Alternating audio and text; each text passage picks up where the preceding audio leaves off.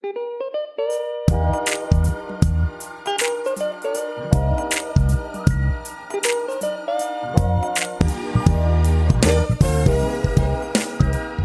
right. Well, welcome to another episode of For Life and Legacy. We thank you for joining us on today.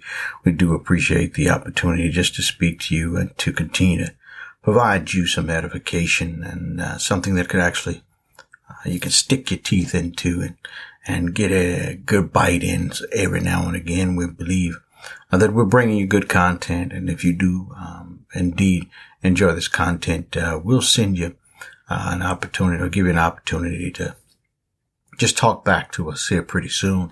We're looking forward to actually doing something, not just through audio, but through video as well.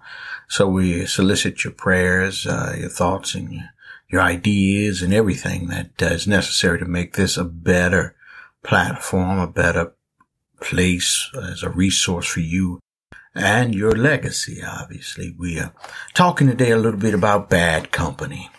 The true intent was to actually circle back and talk about environment, but I found out that it would be necessary to actually position ourselves from some scriptural basis to make sure we all understand that there is but one God, and his name is Jesus, who continues to give us strength and courage for each day.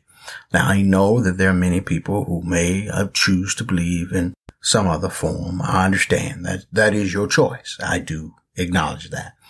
But I want to say that consistently, every good thing that's ever happened to anybody is because they followed some basic premises, principles, or edicts that have come out of the Holy Bible. Without a shadow of a doubt, there are scriptures upon scriptures that talk about diligence, and that the diligent hand shall be made fat, and that those who seek things diligently shall be rewarded. And these, believe it or not, is not something new. It is something old. It is something that God has stated and given to his people to tell them, hey, you can't be lazy. You can't be lazy, because when you're lazy, you don't profit anything. As a matter of fact, there's another scripture that talks specifically about a man who folds his arms, and the next thing you know, he realizes, when he awakens, that his field has grown over, and that many of the walls that were built up have been torn down, fallen down because of his laziness. And now, I know we live in a society where everything, we use the term microwave, and we want a quick fix or whatever it is. But there is, without a shadow of a doubt, a longing, I think, for society, for some truth. For someone to actually come in and tell you like it TIE, as that they would say back in the day, so that you would not be led astray. But the truth does it sometimes hurt. The truth requires you to enter into conflict, because there's some things you really want to do that are not beneficial to you, and there are things that you should do that you don't want to do that are beneficial to you. Herein lies the conflict. Even if it means that you might hang around the wrong people, it is without a doubt. What many people have fallen astray is that they've become someone who is polarizing, and those who are people who would be considered bad company have found it easy to become friends of theirs, and in so becoming friends of theirs, have somehow managed to make it into their dining room table. And somehow when we start breaking bread with people and having discussions over the table, normally when you eat and when you laugh and when you start telling jokes and you say, hey, next thing you know, you're becoming friends, and you know that this individual shouldn't probably be at your table. You know that this is bad company. And truthfully, you might be opening your door to some things that you don't want to deal with, but you do it kind of anyway because you don't want to seem judgmental. And I get it. We should all get it. We should all take our efforts. And I know there are people who will tell you, hey, guess what? Jesus sat with publicans and those who were tax collectors. And you know what's true? He did. He sat with him. But Jesus, when he sat with him, had an agenda, right? He was invited to their house. He was asked to be there. And 9 times out of 10, when he was there, he was the center of attention. And he had the opportunity to change the mode of the room, if you will, the air in the room. He was able to actually just be a very polarizing figure. And those who needed him at the time listened to him. And they did not, I say again, they did not want to kick him out. Right? They needed him. Those who were in bad company needed him because they were truthfully tired of being part of bad company. One case in point was Zacchaeus. Zacchaeus said, hey, when it was all said and done, he's going to give stuff over to the poor. He's going to repay stuff back. His heart was ready to be converted. You can look the story up, and you'll see for yourself. This man at one point in time was taking more than likely more than his fair share of money from people. But after a meeting with Jesus, so here's the question. If you're meeting with people who would be considered bad company, are they changing after they meet with you? Or did you reach a general consensus that, you know what, maybe we'll meet again. You're not so bad after all. Think about it. It's generalities, but you know exactly what I'm talking about. You have to consider in your heart and in your mind, are these individuals that you choose to break bread with and have a discussion about things with, because you're going to share thoughts and ideas. You're going to share, the ways that you feel about things. You're going to share that. And sometimes we don't want to be offensive. We have to be truthful though. You see, I let that but out. Yeah, I didn't put the but in there at all. I wanted to make sure that's a good conjunction. I want to put that semicolon there so you know that's a continuation of a thought.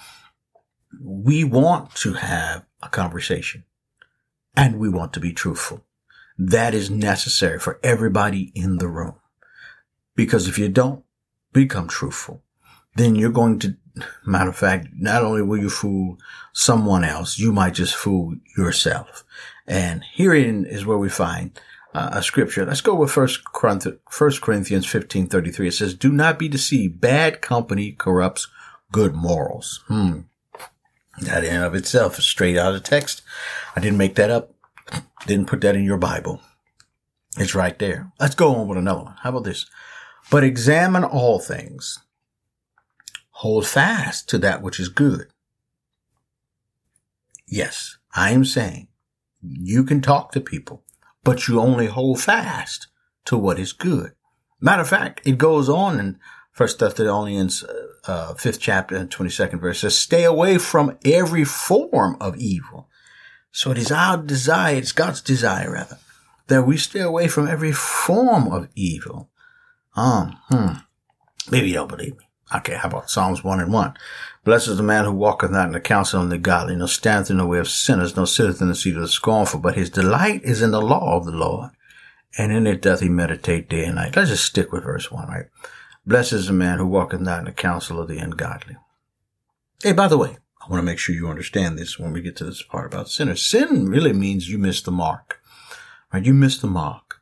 If you're around people who constantly miss the mark, whatever the case may be, maybe some of you, maybe you've been bowling and you never hit a strike.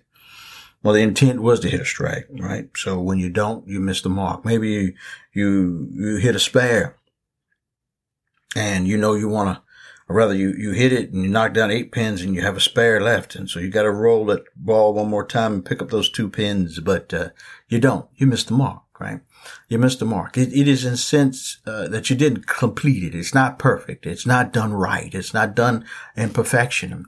And that's essentially what we're talking about. Sin is whatever is not God's will for me, right? Whatever is not God's will for me. Let me make this plain for you. If it is my duty and my job and my calling to do exactly what I'm doing now, but it is not yours, but you try to do this anyway, then it's wrong. I mean, it's not the right direction for you because you're going to spend your time maybe trying to be me, but I have me down pat. God's already got a patent for Michael Coleman. That's done. It's done. He also has a patent for you. And that's important because when you start doing things that are just out of sort from what you are made to do, failure would be a very good option. And we could become so frustrated in failure that we might want to give up on life. That is why it's good to be around good company, people who know you and are willing to spend some time in prayer with you. See, so how about this? Proverbs 22 and 24. Make no friendship with an angry man, and with a furious man thou shalt not go, lest thou learn his ways and get a snare to thy soul. So here in news, we find that we could make friendships with all kinds of people. That's true. But depending on if you're around an angry person, okay, how about a person who complains all the time? Or maybe someone who, may have another proclivity, whatever it may be. The tendency is for us to make friends, to want to be liked. It's a tendency. We want to be liked. So we don't want to cause conflict. And, sooner or later, when someone begins to reveal their personal views or biases and you don't stand up, you don't say truth, you don't speak truth, you will acquiesce. You will become part of the group and they will start considering you one of us. And next thing you know, I'm just going to say that you fall into the wrong counsel. And here in Proverbs 12 and 15, the way of a fool is right in his own eyes, but he that hearkeneth unto counsel is wise. So even if you've been listening to fools, even if you've been around people who've been doing foolish things, you still have an opportunity to get into good counsel. Because the truth is, again, Proverbs 11:14 says, where no counsel is, the people fail. But in the multitude of counselors, there is safety. Now, maybe you're saying, but I'm just trying to be around people. I'm trying to do the right thing. I'm trying to bring them to God. I'm trying to, just be everybody's friend. Well, how about this? Romans 14 and 16. Let not then your good be evil spoken of. It has to be something that polarizes. It has to be something that sets you apart. I'm married, right? And I can't really be seen eating lunch with the same woman every day. That's not my wife, right?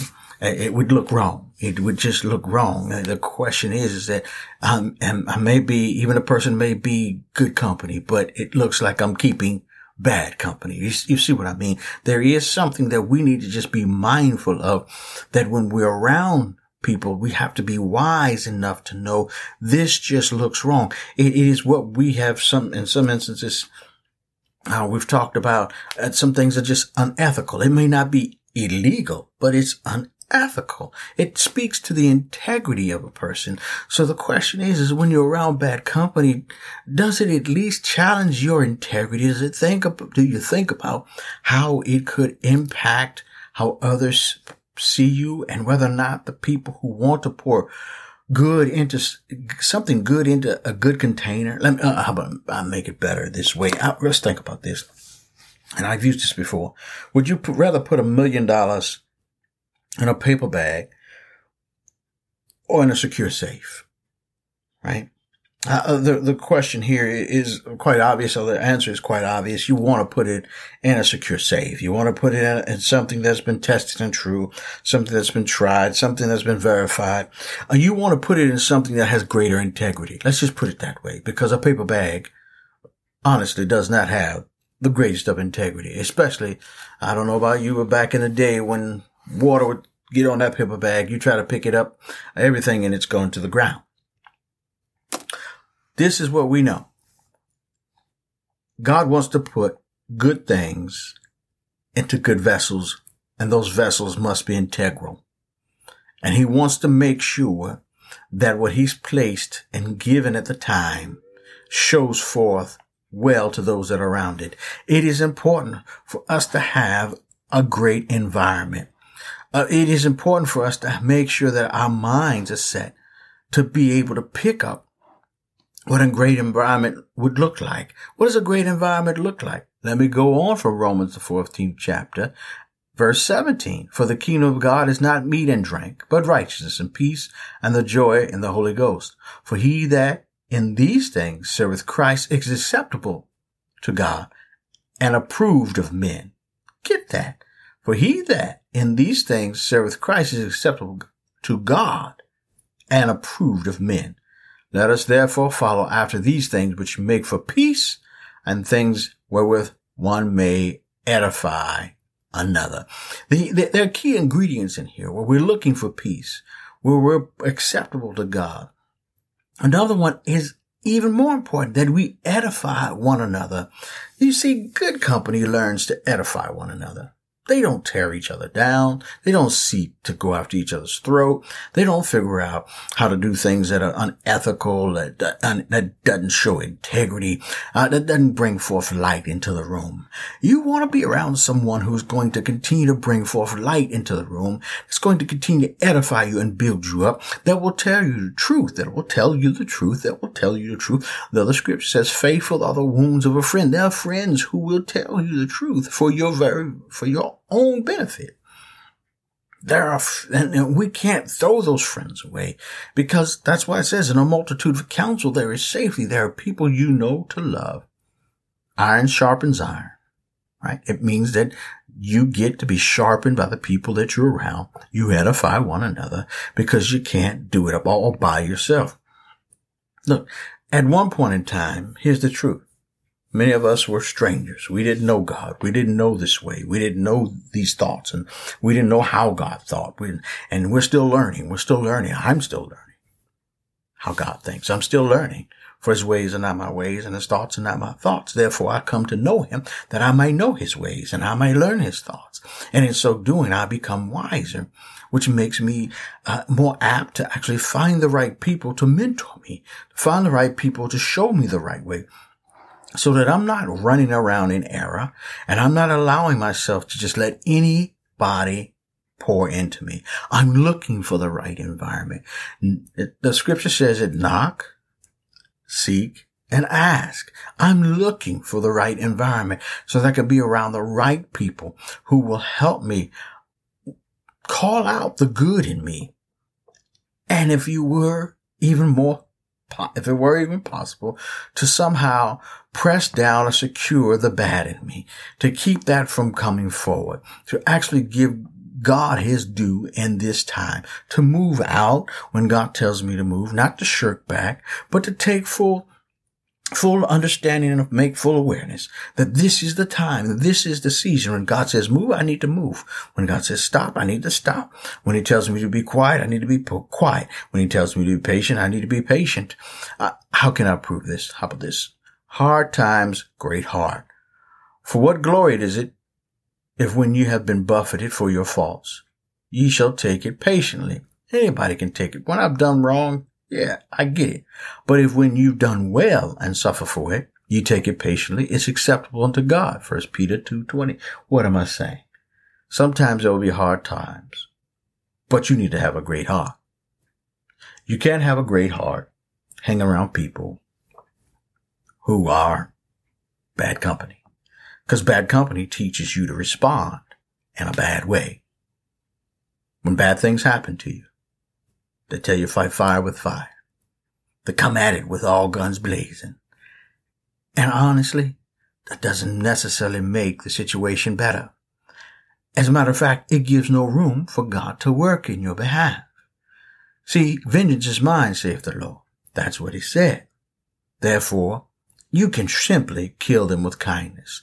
You show people so much love. This is what God asks of us, to show people so much love that at the end of the day, that there is an opportunity for them to gravitate toward the will of God and not the will of man, to take them out of bad company, to pull them away from those things that are wrong, so that they no longer have the lusts that they have that war against their souls. 1 Peter 2:11.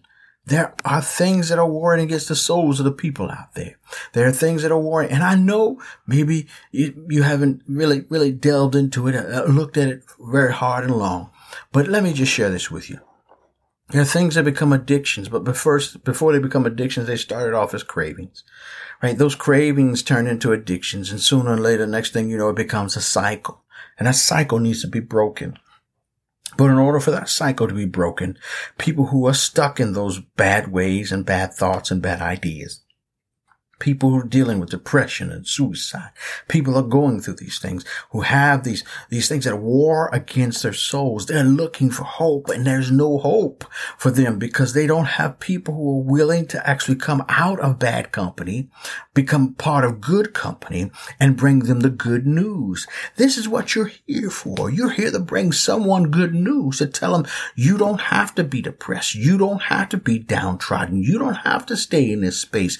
It is time to reshape your environment. I want to be able to provide you. This is what you would say. I want to provide to them good counsel. I want to be able to help them to know that there is hope for them, that there is a restoration for the soul. And this is possible.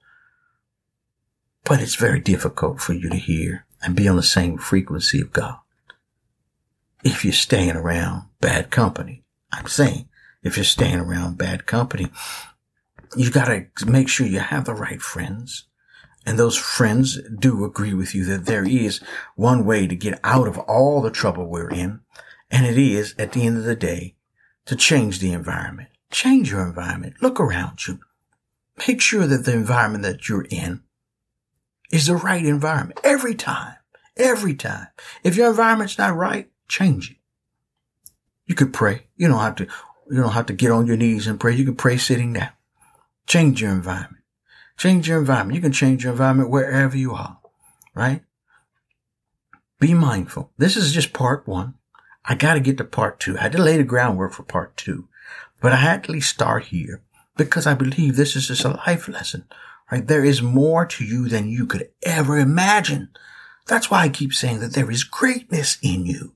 There's greatness in you. You're listening to this. It's not happenstance. You're listening to this because maybe it's a challenge to be able to find the right environment. Well, I'm going to tell you today that it's time for you to come on out and do what God has called you to do. For there's greatness inside of you. Until next time, do this for your life and your legacy. God bless. Oh, and please remember to hit that like and share button. Share this with somebody so they can continue to get this good content.